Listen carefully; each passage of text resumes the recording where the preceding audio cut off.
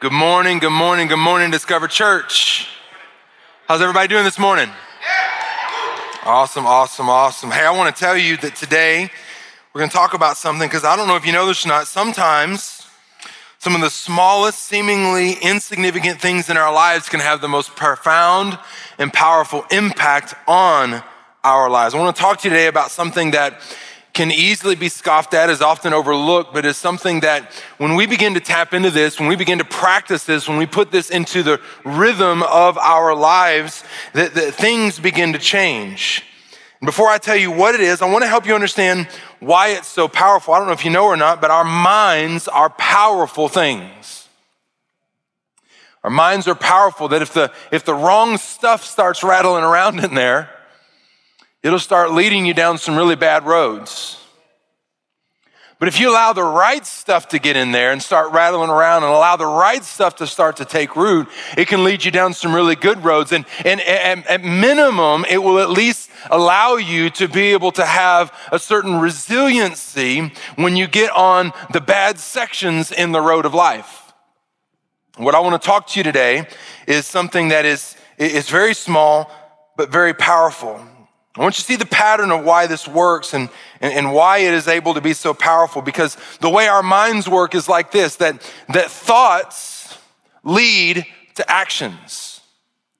There's nothing that you've ever really done that at some level, either consciously or subconsciously, didn't begin as a thought in your mind. And so our thoughts lead to our actions, and our actions lead to habits.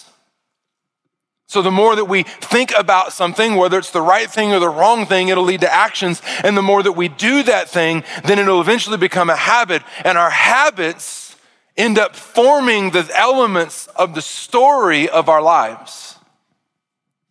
Our habits are the things that lead and mold and shape who we end up becoming and what we end up doing and where we end up going. Our thoughts lead to actions, actions lead to habits, and habits lead to and define and direct our lives. And that's why today I want to talk about this very, very small thing.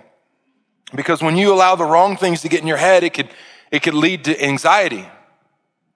It could lead to entitlement. It can lead to bitterness. It can lead to unforgiveness. It can lead to brokenness in our lives and our relationships. And those things can become the elements that define your story. Being very careful, because I want you to understand those things don't get to define who you are, but they can define the story that your life tells. Conversely, when we allow the right things to get in there, it can lead us to beautiful places in a radically different trajectory. And so of all the things that we could allow to invade our minds, of all the things that we could allow to invade our thought space, this one thing is one of the most powerful and profound things that can mold and shape and transform and alter the trajectory of our lives. And so today I want to talk to you about the power of gratitude. The power of gratitude. And I want to take just a moment, just say it's good to be back.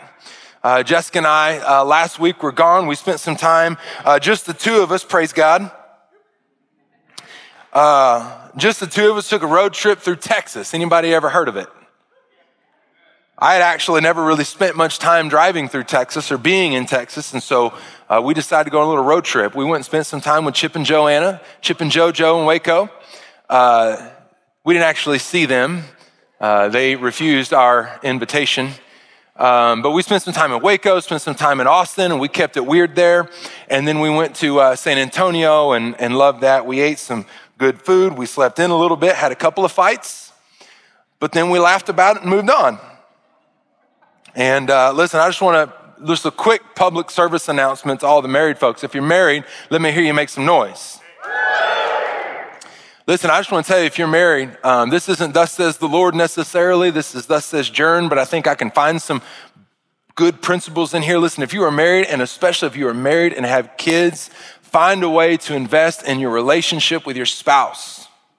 Listen, the covenant that you made on your wedding day did not involve your children. They just got added on as millstones hung around your neck as you... I'm kidding. I love my kids. I do, they're a blessing. But listen, can I just tell you just real quick, if I can just say this as your pastor, I see so many marriages that struggle because they spend way more time investing in their kids than they do in their marriage. Spend way more time investing in their careers than they do in their marriage. And can I just tell you, you need to find a way to make some investments in your marriage. I would recommend at least once a quarter doing a date night without the kids, and find a way once a year, even if it's just a weekend. It doesn't have to be expensive.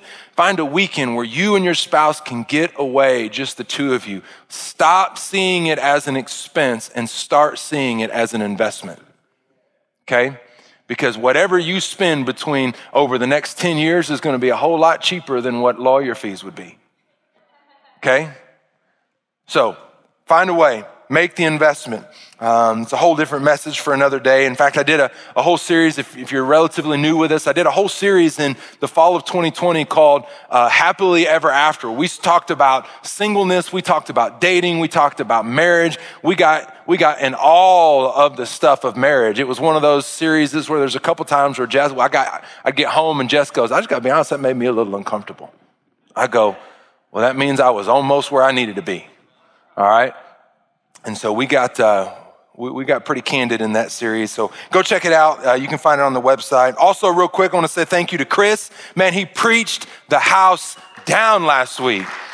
Thank you, Chris. I actually haven't even had a chance to tell him this yet because I just got a chance to watch it on Thursday, man. Chris, what a message, what a word. Worry ends when faith begins. Man, thank you so much, Chris, for preaching and ministering to our church last week. I love you. Listen, church, we are so blessed with the staff that God has given us. They're so gifted, they're so talented. And man, the best part of our team, and I get to see this, the best part of our team really is, it's not how good they are at the thing that they do. It really is, they love Jesus and they really want people to know Jesus like they do.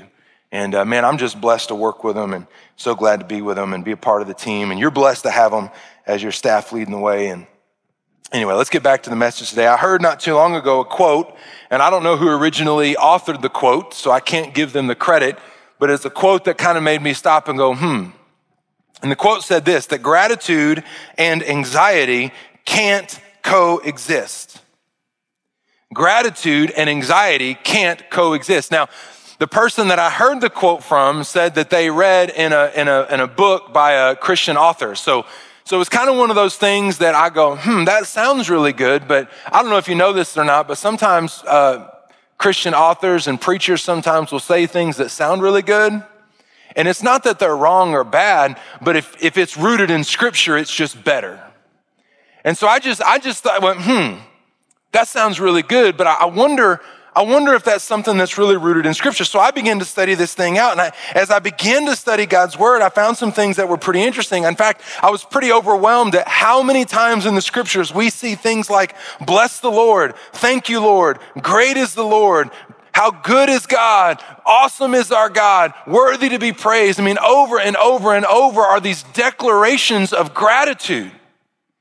And so I began to study a little bit more, and I actually began to find that it seems like not only is it something that is repeated again and again in scripture, it actually seems that it is something that is commanded by God. Check this out in 1 Thessalonians 5. It says, rejoice always, pray without ceasing. In everything, here it is, give thanks. For this is the will of God in Christ Jesus for you. Do you understand that? What God's word is saying is that, listen, I want you to rejoice always. Have joy all the time. Even when it's a bad hair day, even when the coffee pot breaks, even when your boss shows up and is in a mood. Rejoice always. Then he says, pray without ceasing. Don't stop praying. Don't stop talking to me. Don't shut off the access. And then he says, and then in everything, give thanks.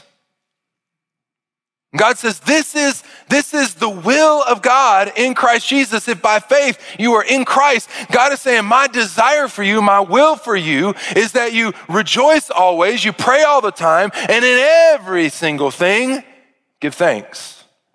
We see it again in Philippians chapter 4. It says this, rejoice in the Lord always. Again, I will say, rejoice. He doubles down. You're going to see the same pattern here. Rejoice. He says, be anxious for nothing, but in everything by prayer and supplication. So there's the prayer again. And then here it is, with thanksgiving, let your requests be made known to God. Check this out. He's saying, listen, rejoice. Not just once, but in case you didn't rejoice it enough the first time, go ahead and do it again. Have joy another time. I did a whole series on this called Choose Joy, that joy is not a circumstance. Joy is a choice. It's a birthright that God has given to you as a follower of Jesus, that joy is available to you. You don't have to stumble into it. You have to choose it.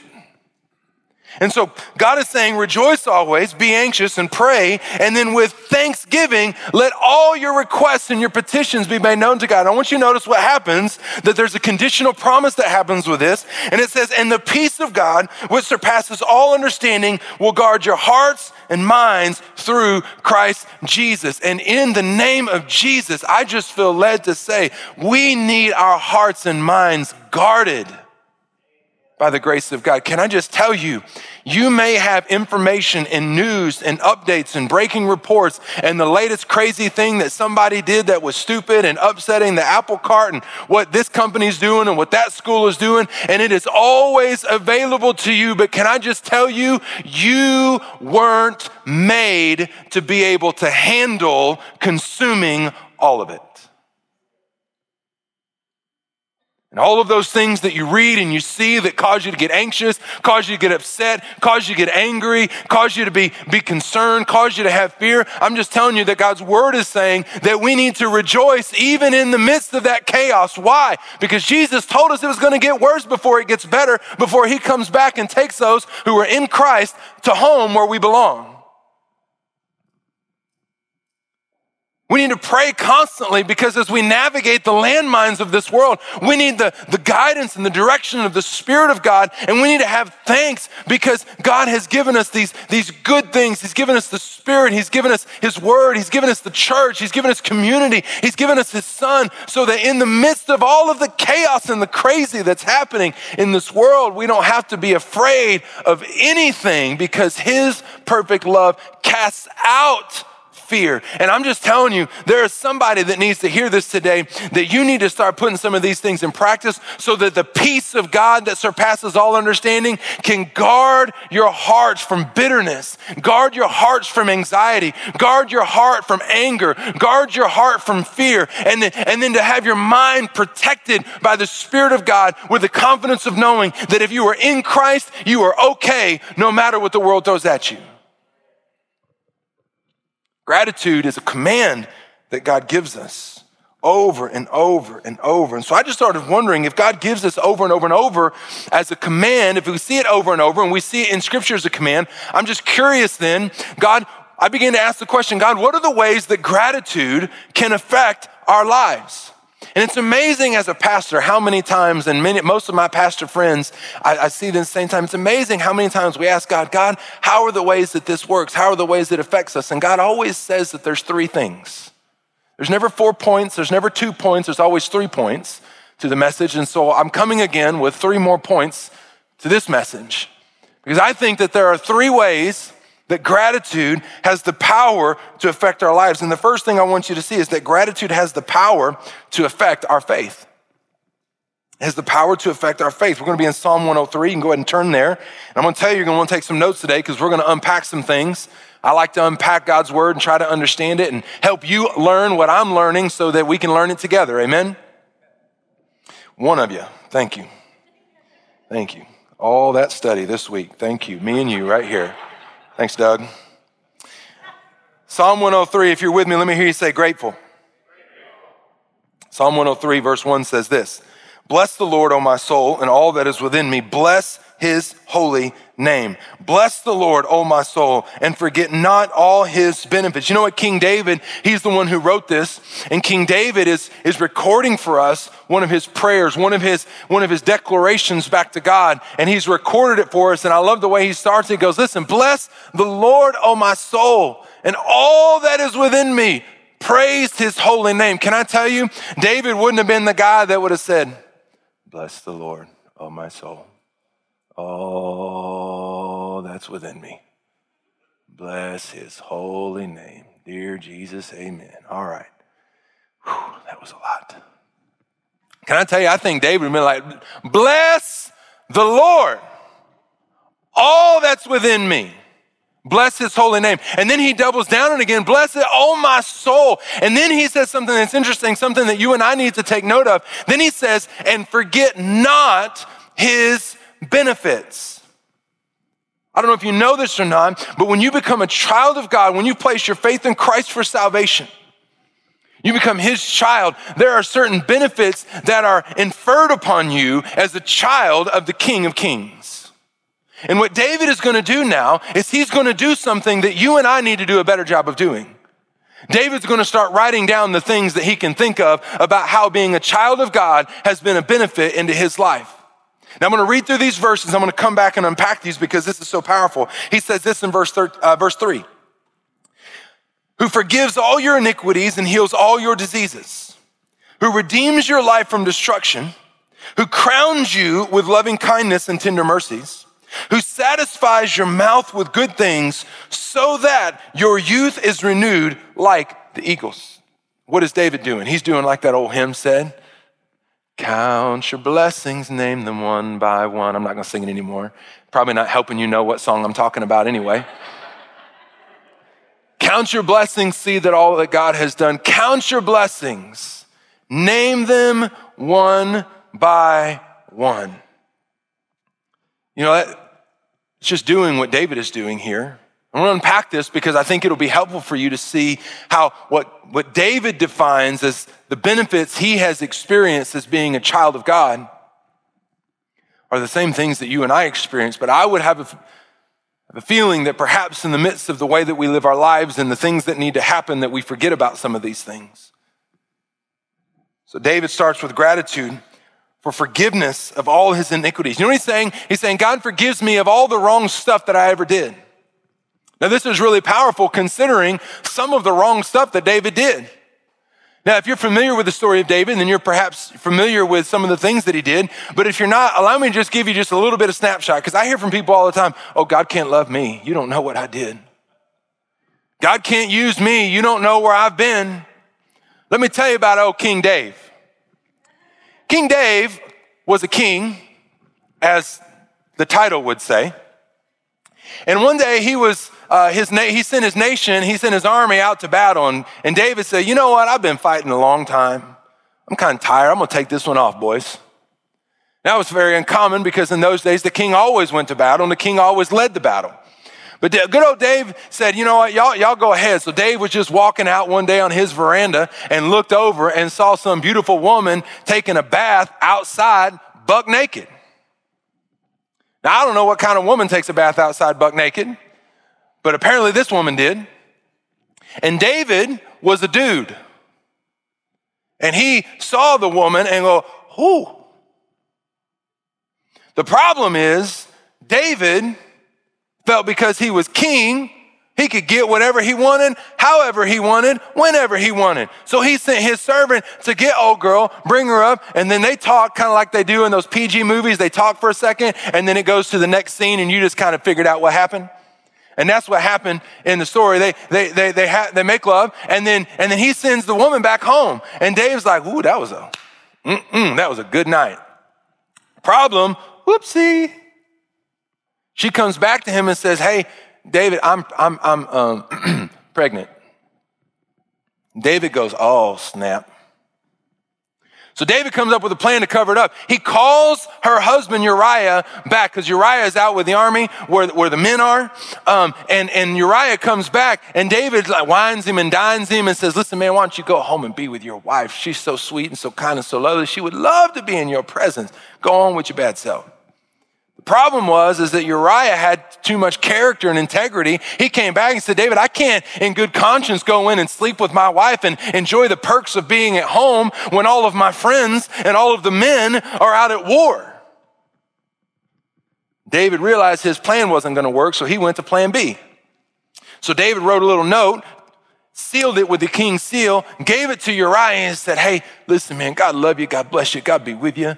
Can you take this and give this to your commander when you get there? And so he does. He takes the note back and gives it to the commander. The commander opens the note up and it says, hey, commander, here's what I need you to do. I want you to put Uriah, which is the woman's husband, on the front lines at the very front, the tip of the spear. And I want y'all to charge like you're going into battle. And then right when you get to the brink of when the battle starts, I want you to tell everybody except Uriah to fall back so that only Uriah is there to fight the battle on his own.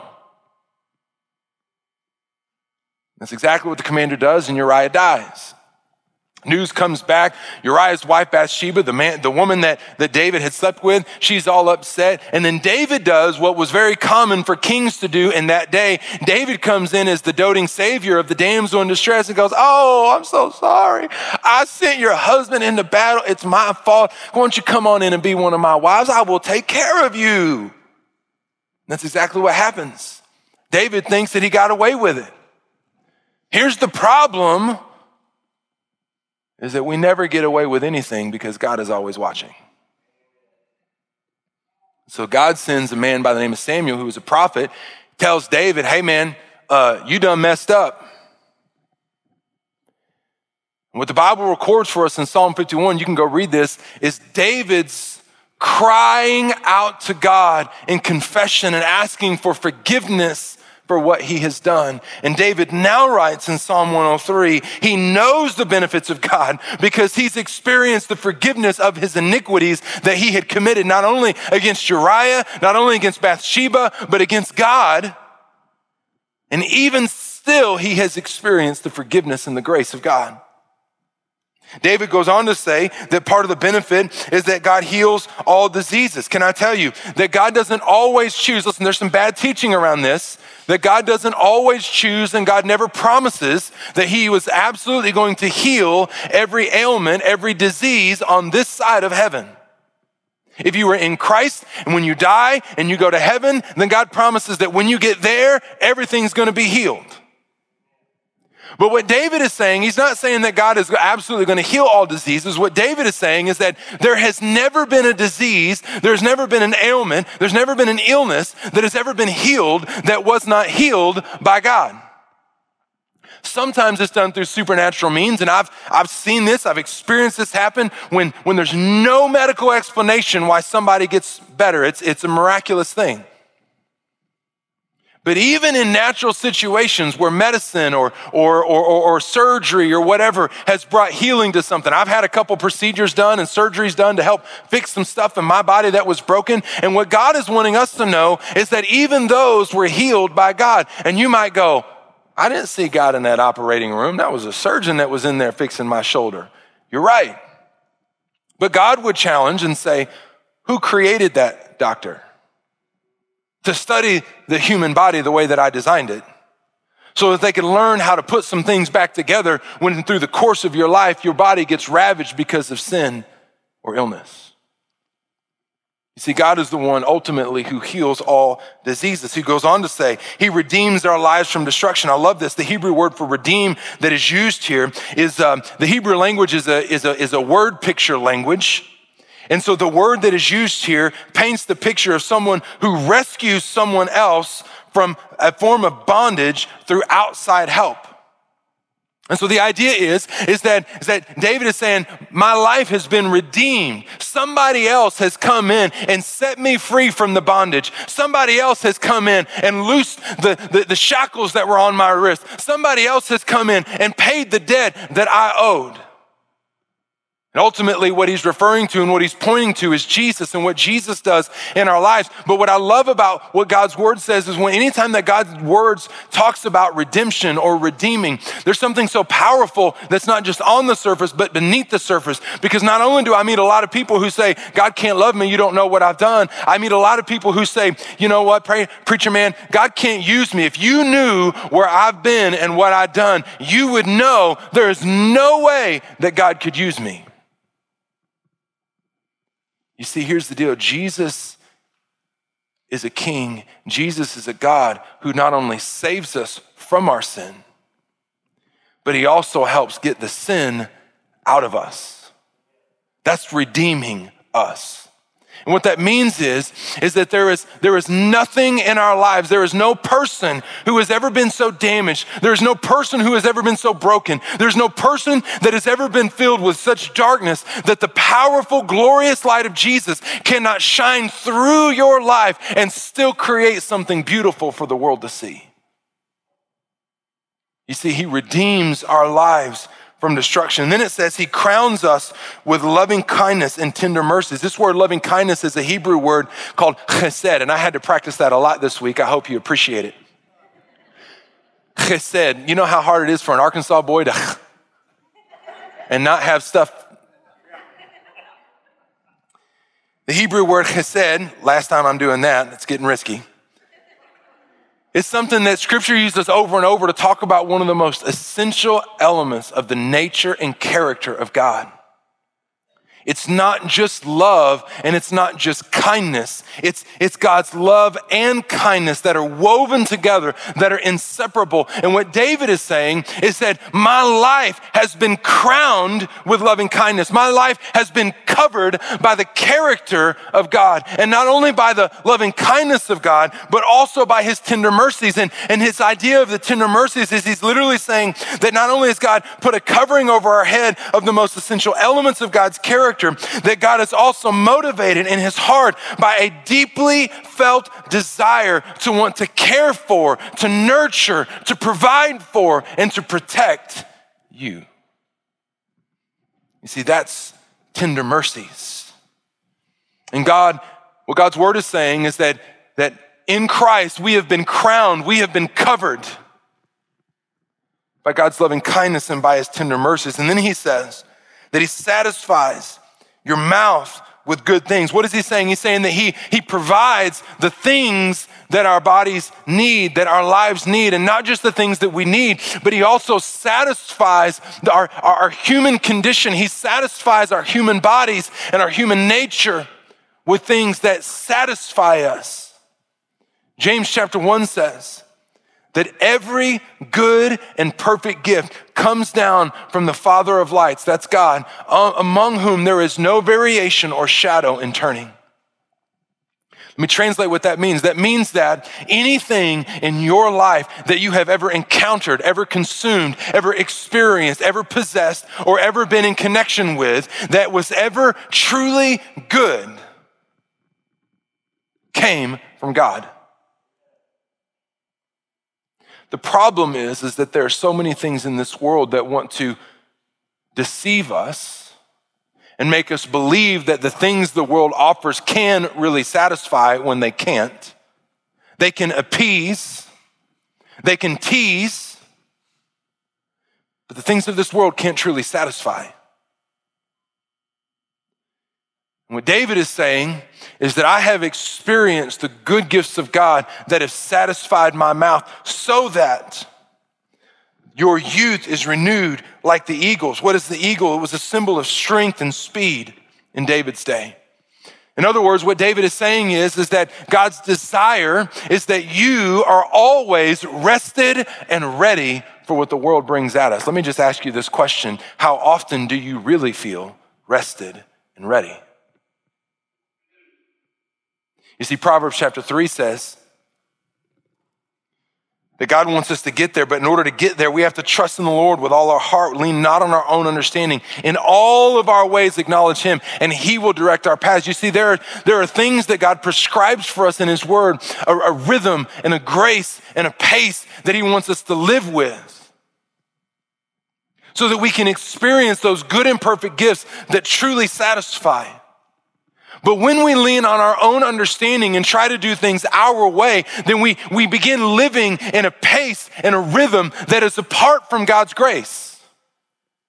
We start living frantically busy and perpetually consumed by all of the things that we need to do. But what God is saying is listen, I want you to understand that there's a different grace, there's a different pace that I want you to live with, because I want you to be renewed. I want you to experience the things that I can offer you that can truly satisfy, so that you can constantly be renewed like the eagles, so that in every moment of every day, you can say, I am walking in the grace of God, in the pace of God. I've oriented my life according to his word, and his his prescription, and I am rested and I am ready for whatever it is the world wants to bring at me today. And so what does David do? And he's expressing gratitude for the benefits of salvation, from being healed from ailments, for purpose in his life being restored after he's experienced the dark things of this world. He's expressing gratitude for being covered by God's character and pursued by his mercy. He's expressing gratitude for the satisfaction in the good things that God offers and for experiencing the rest and renewal of his bodies. And I'm just wondering today how much gratitude could affect your life if you would choose to do what David did. If you would be willing to wake up in the morning and allow the first thing that comes across your morning not be all of the things that burden you, the stuff that stresses you out, the bills that have to get paid, the places the kids have to go, the stuff that you've got to do for work. But instead you said, no, I'm not going to do that. I'm not going to do all of those things. Instead, what I'm going to do is I'm going to start with gratitude, because gratitude has the power to affect my faith. And if I can be reminded of God's goodness, if I can be reminded of his provision,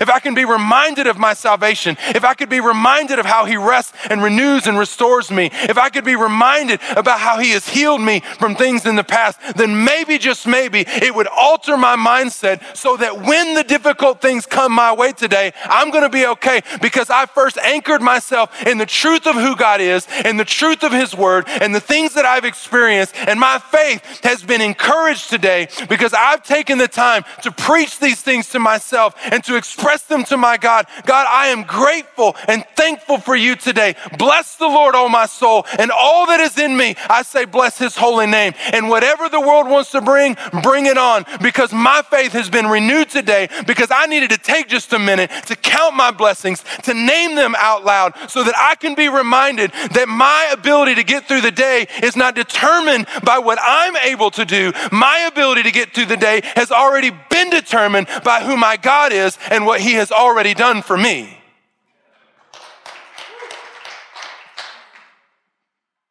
I'm just telling you today, trying to help you see how practical your faith can be to affect you in the day-to-day. I'm trying to help you see today that if you would start your day that way, then you could see the presence of God and the Spirit of God leading you forward. And when you can be reminded on a regular basis of how good God is, how much he loves you, how much he's provided for you, can I just tell you, it's amazing how quickly you will begin to forget and begin to care just a little bit less about what they say, because you have already anchored yourself on what he says. I begin to think through this and I begin to wonder, okay, God, if gratitude can affect our faith, are there any other areas of our lives where gratitude can affect us? And I believe that there are. I believe gratitude has the power to affect our mind. I want to thread the needle for you just a second on this, because I told you at the beginning that the quote that kind of led me on this rabbit trail, that gratitude and anxiety can't coexist. So I want you to imagine for a second, you've chosen to start your day with gratitude, reminding yourself of the benefits of God.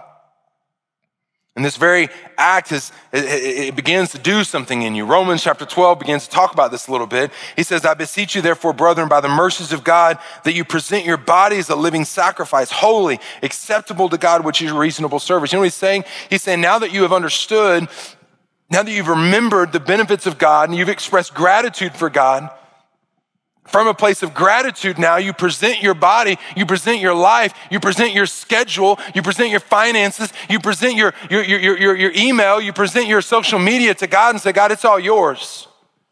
You tell me how you want me to use this.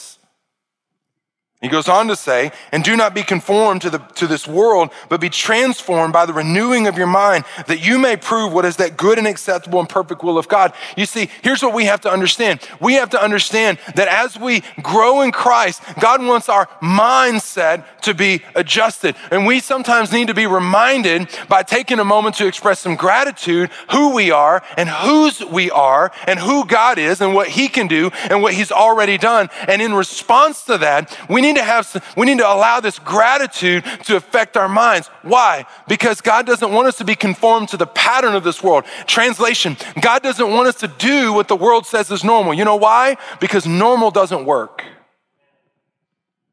When it comes to finances, normal is broke. When it comes to our mental health, normal is emotionally stretched.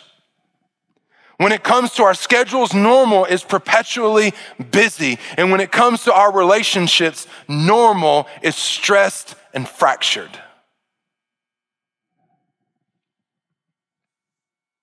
So I began to do some research.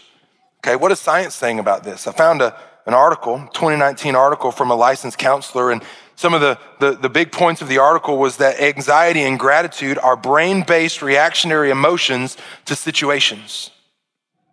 They are reactions that happen in the neurotransmitters in our brain. That anxiety is a reaction to a situation when we have a negative outlook on the situation. Gratitude is a reaction to a situation when we have a positive outlook to the situation. And she came to a conclusion and she said, and I quote, "The brain can't respond to anxiety and gratitude at the same time, which means it's either one or the other." Pretty profound revelation, one that if anxiety is something that is a trigger for you, it's something that you wrestle with, perhaps this could be helpful for you. Essentially, what science is learning is that God's word has been right all along. That God didn't issue this as a command to his followers in order to be burdensome. No, God's commands that he issues to his followers is so that we can experience more freedom. Every command in God's word is not to limit you, to withhold you, or to restrict you. Every command in God's word in every area of your life is given to you from love to you so that you can experience more freedom, not less.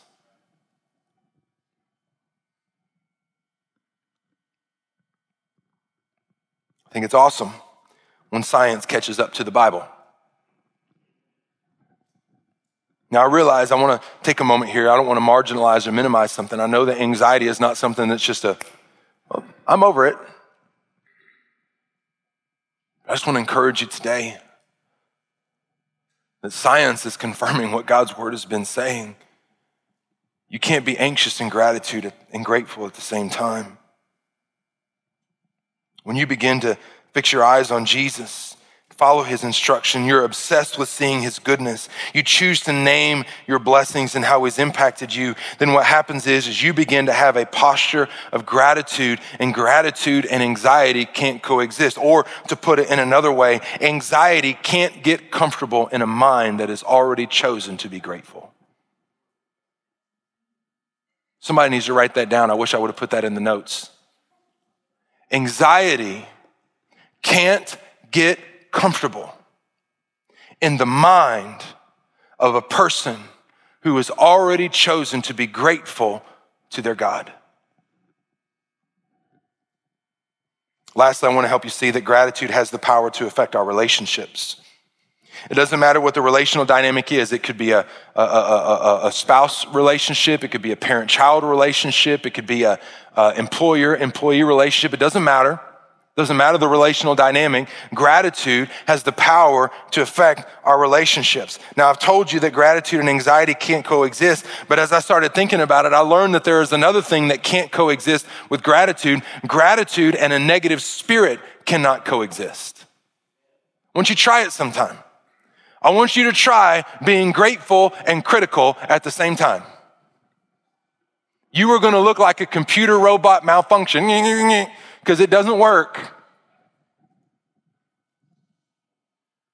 The problem is, I'm going to get real with you now.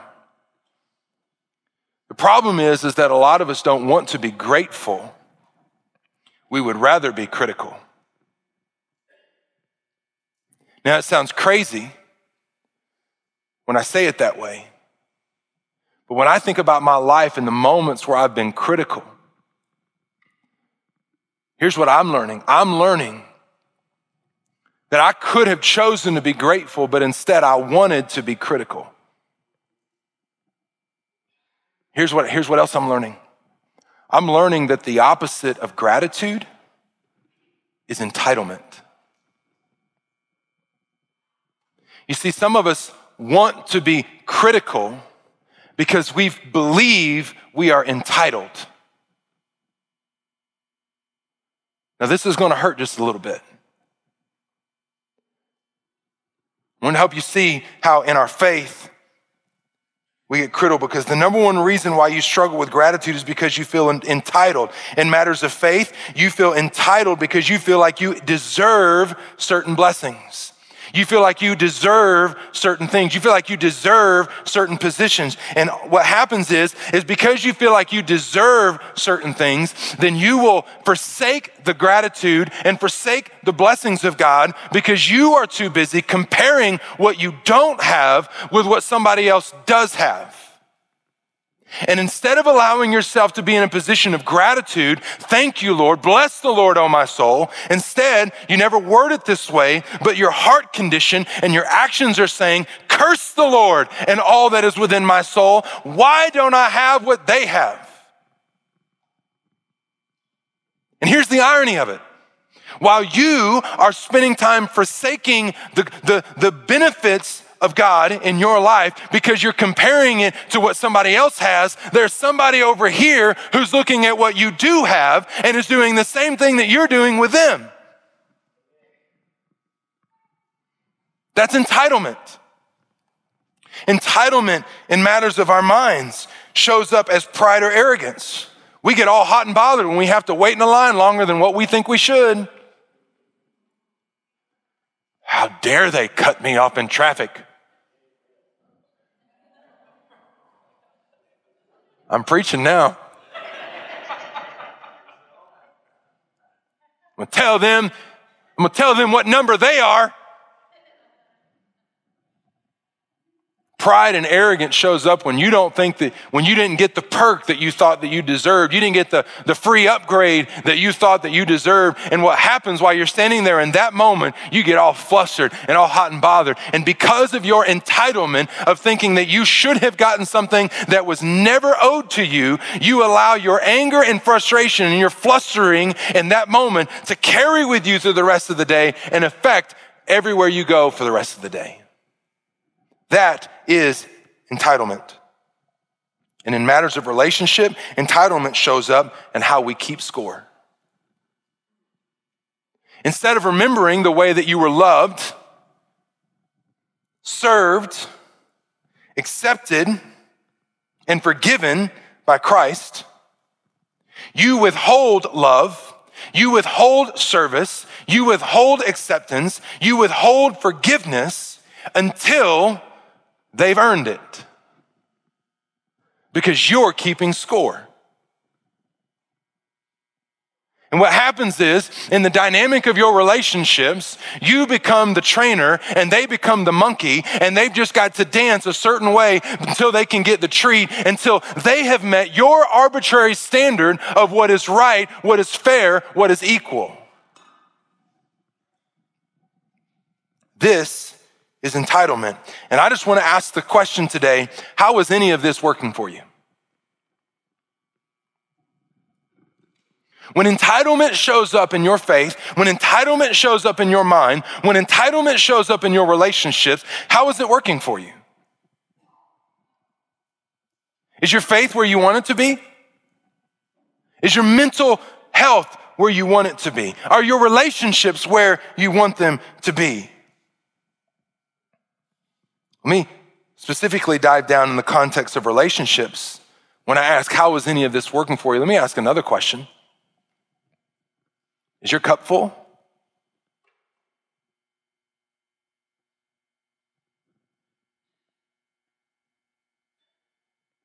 You see, what happens in relationships is we get into situations where because you're in relationship with another busted, broken, jacked up person, you're going to hurt each other. And when entitlement becomes your posture instead of gratitude, there's no way that relationship will ever be what it could be. It doesn't matter if it's your boss, if it's your child, if it's your parent, if it's your spouse, if it's your friend. Let me show you how powerful gratitude is. When you choose to first see the good in the other person, when you thank God for the good things that are in them, when you remember those good qualities, especially in your family dynamics, but also at work, because after all, you did choose to work there.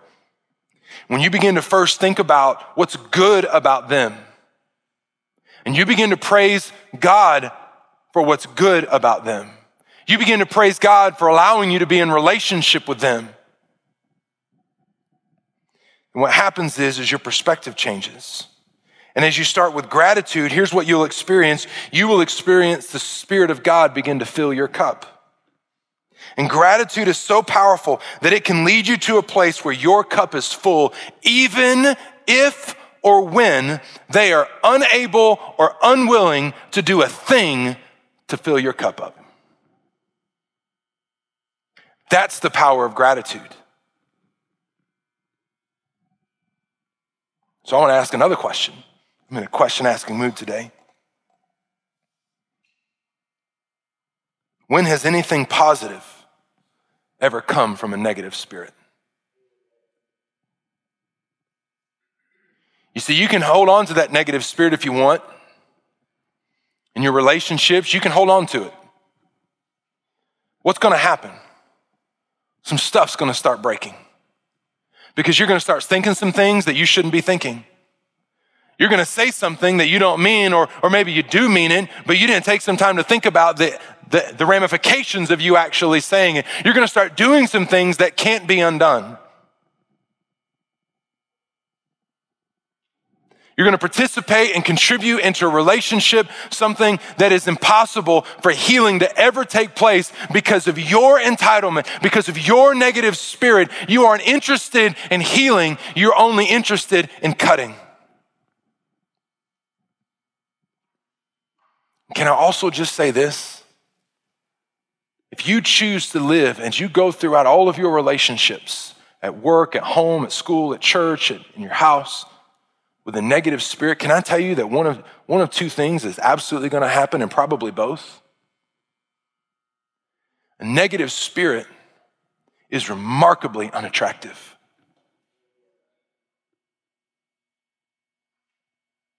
It's remarkably unattractive in two ways. Number one, it's remarkably unattractive because people don't want to be around somebody who's constantly negative. Why? Because you end up being like a vampire, sucking the life out of every room and every relationship and every conversation that you participate in. Because you've got a negative spirit. Because you've not anchored yourself first, remembering the benefits of your God. Let me tell you the second way it's unattractive. It's unattractive from an attractional standpoint. If you're dating, if you're single, a negative spirit is remarkably unattractive to the people that you would like to be attractive to. Let me take this into the marriage context for a second.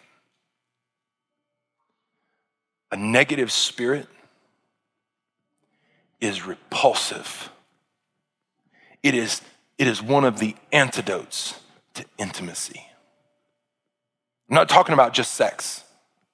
I'm talking about relational, emotional, spiritual intimacy.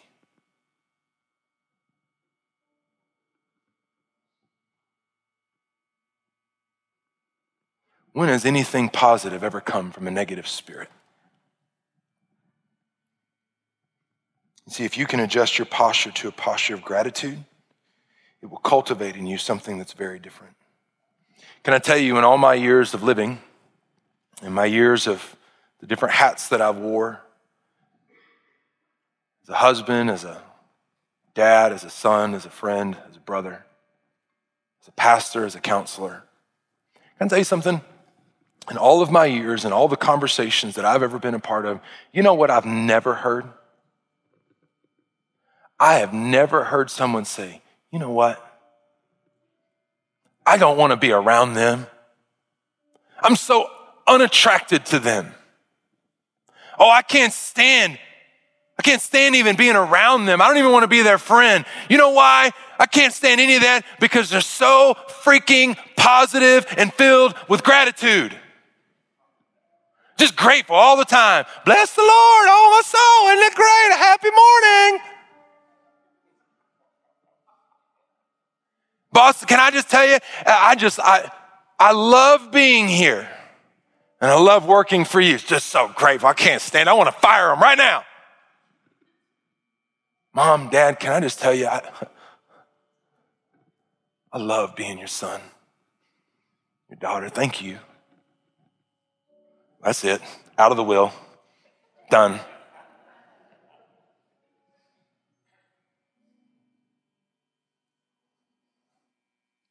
No child has ever been screwed up because their parent told them how grateful they were for them.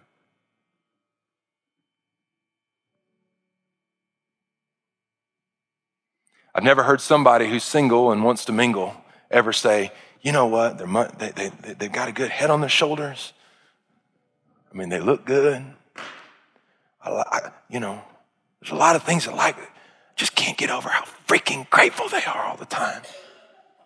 Not me. Ain't doing it. I've never been in a counseling situation with a couple who's struggling in their marriage and had a spouse say, you know what, Pastor? They're always just so full of gratitude. They tell me that they love me, even when I have dragon breath in the morning. They're always looking for ways to serve me. And when I say, why are you doing that? Because I'm just grateful to be married for you. Ew! Gross! Makes me so mad. That's never happened. So I would like to suggest that you consider the power of gratitude. Why? Because your thoughts will lead to actions. Your actions will lead to habits. And your habits will shape the story of your life. And so if you will start with the thought of gratitude, it can change everything. So instead of choosing anxiety, instead of choosing entitlement, why not choose gratitude? And watch what God does as you follow his commands. At Discover Church, we exist to see our city changed by Jesus, one life at a time. If you'd like to take your next step of faith today, text the word faith to 816-203-1835. Again, that's the word faith to 816-203-1835. If this is your first time listening, we'd love to connect. Reach out to us on social media and let us know that you found us through the Discover Church podcast. Thanks for listening.